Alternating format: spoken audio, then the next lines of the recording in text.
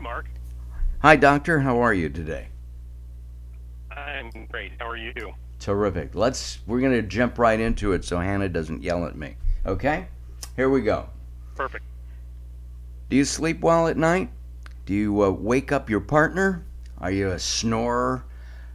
This is Mark Alyn, and I'm on Late Night Health with Dr. Carlos M. Nunez. And we're going to be talking about Sleep Awareness Week and the issues that sleep apnea have. Doctor, welcome to Late Night Health. Is this a major problem? First of all, lack of sleep and the fact that you don't get a good quality sleep because you have sleep apnea. Yes, so sleep problems in general are a huge issue globally, but also for Americans. We've recognized over the last several years as the research continues to pour in that along with diet and exercise, sleep is one of the most important pillars of good health. And there are a variety of reasons why people don't get enough sleep. And as you mentioned, sleep apnea is one of the most prevalent medical conditions that affects getting good, healthy sleep. There are nearly 1 billion people in this world that suffer from sleep apnea, and 80% of them don't even know they have it. So it's a silent killer like blood pressure. Absolutely, yes. Well, maybe not too silent because some of them do snore, so there Ah, are some signs.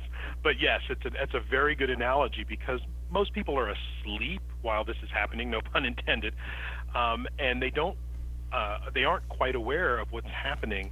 And it's usually a bed partner, a loved one who hears them snoring and actually sounds like they stop breathing in the night that brings this to their attention.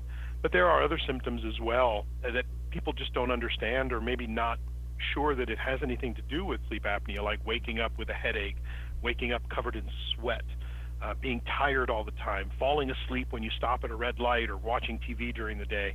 All of those are important signs and symptoms of potential problems with your sleep, especially sleep apnea. what about falling asleep at night while you're watching TV? Is that a sign or not? At 9 o'clock at night, Well, it depends. you're watching TV and you drift off.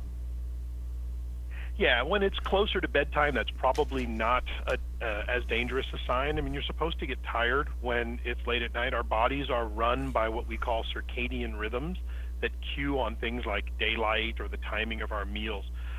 What's really more concerning is like in the middle of the day when the sun is shining and you, like I said, stop at a stoplight and you start to drift off to sleep behind the wheel of the car, or you're watching TV or you're sitting in a meeting during the middle of the day and you're drifting off. It's not just that the speaker might be boring you, but it could just be that you're not getting good, healthy sleep.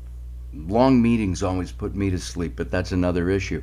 What about the Darth Vader kinds of masks? And they're kind of noisy, and you sound like Darth Vader with those breathing help sleep apnea units, and they seem to be quite noisy as well, keeping your partner up. So that may be the sleep apnea devices that people are accustomed to from a different time. And you're absolutely right. When treatment for sleep apnea first started 30 years ago, the devices were large and noisy. But when you look at a modern CPAP device, so CPAP stands for continuous positive airway pressure. And what happens in sleep apnea is the muscles and the soft tissues in your throat collapse when you sleep, and they impede the flow of air to your lungs. Basically, you're suffocating yourself. And someone diagnosed with sleep apnea is suffocating at least 5 times every hour while they sleep. And it's not uncommon for someone with severe sleep apnea to stop breathing 100 times an hour. Oh Um, my. so you can imagine the havoc that wreaks on your body. Your blood oxygen level drops, your brain, rightfully so, begins to freak out a little bit, and it sends a jolt of adrenaline through your system to get you to breathe again.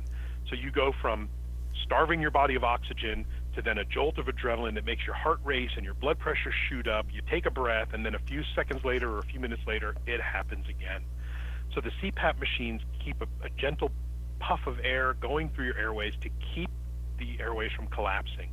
The modern machines like the ones that my company ResMed makes in this day and age are really quiet. They're no louder than the sound of the air blowing through an air conditioning vent.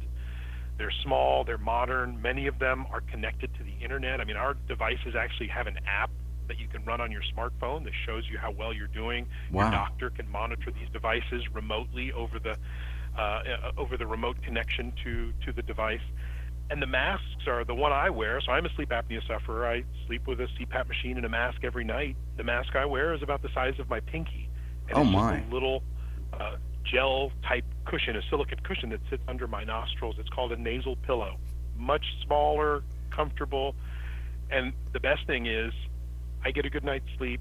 It's not loud. I'm not loud because I'm not snoring, and I have less bruises on my ribs from my wife's elbows flying across the bed to get me to stop snoring. So Interesting. And we should point out that you're an anesthesiologist, so you used to put people to sleep, and now yes, you're helping them sleep better with ResMed, and you are the chief medical officer there. Any tips on how to get treatment or diagnosed for sleep apnea? absolutely. The first thing to do is have a conversation with your physician. If you feel like you might have any of the signs and symptoms we've discussed, especially if you're tired all the time, or if you've got a bed partner or a loved one who said, hey, it sounds like you stop breathing from time to time, that's when you should talk with your physician. The screening tests are really simple. It's a matter of just asking you a few questions, and depending on how you do on these questionnaires, it'll determine whether or not you're at risk. And from there, they can go into a more formal diagnosis where you can do what's called a sleep study or a sleep test. Most of the time, that can be done right in the comfort of your own home. You'll take a small device home from the doctor's office, where you'll wear like a little thing on your finger, and you might wear a little belt around your chest. And then in the morning, the data gets uploaded to your doctor's office, and they can tell you if you do have sleep apnea or any other types of sleeping disorders that those All right. tests can diagnose. This is National Sleep Awareness Week, and we are talking with Dr. Carlos M. Nunez, and we appreciate that. Doctor, thank you very much. Have a good night's sleep tonight, and everybody go back to bed. That's what you have to do. Thank you so And much. sleep. Thank you. Oh, what's the website? Oh, for ResMed is resmed.com. We do have information there if anybody is interested. And you can also do a Google search. Or sleep apnea and sleep concerns are pretty common, so they pop right up. Terrific. Hey, thanks a lot, Doctor. I'm Mark Alyn. My This pleasure. is Late Night Health.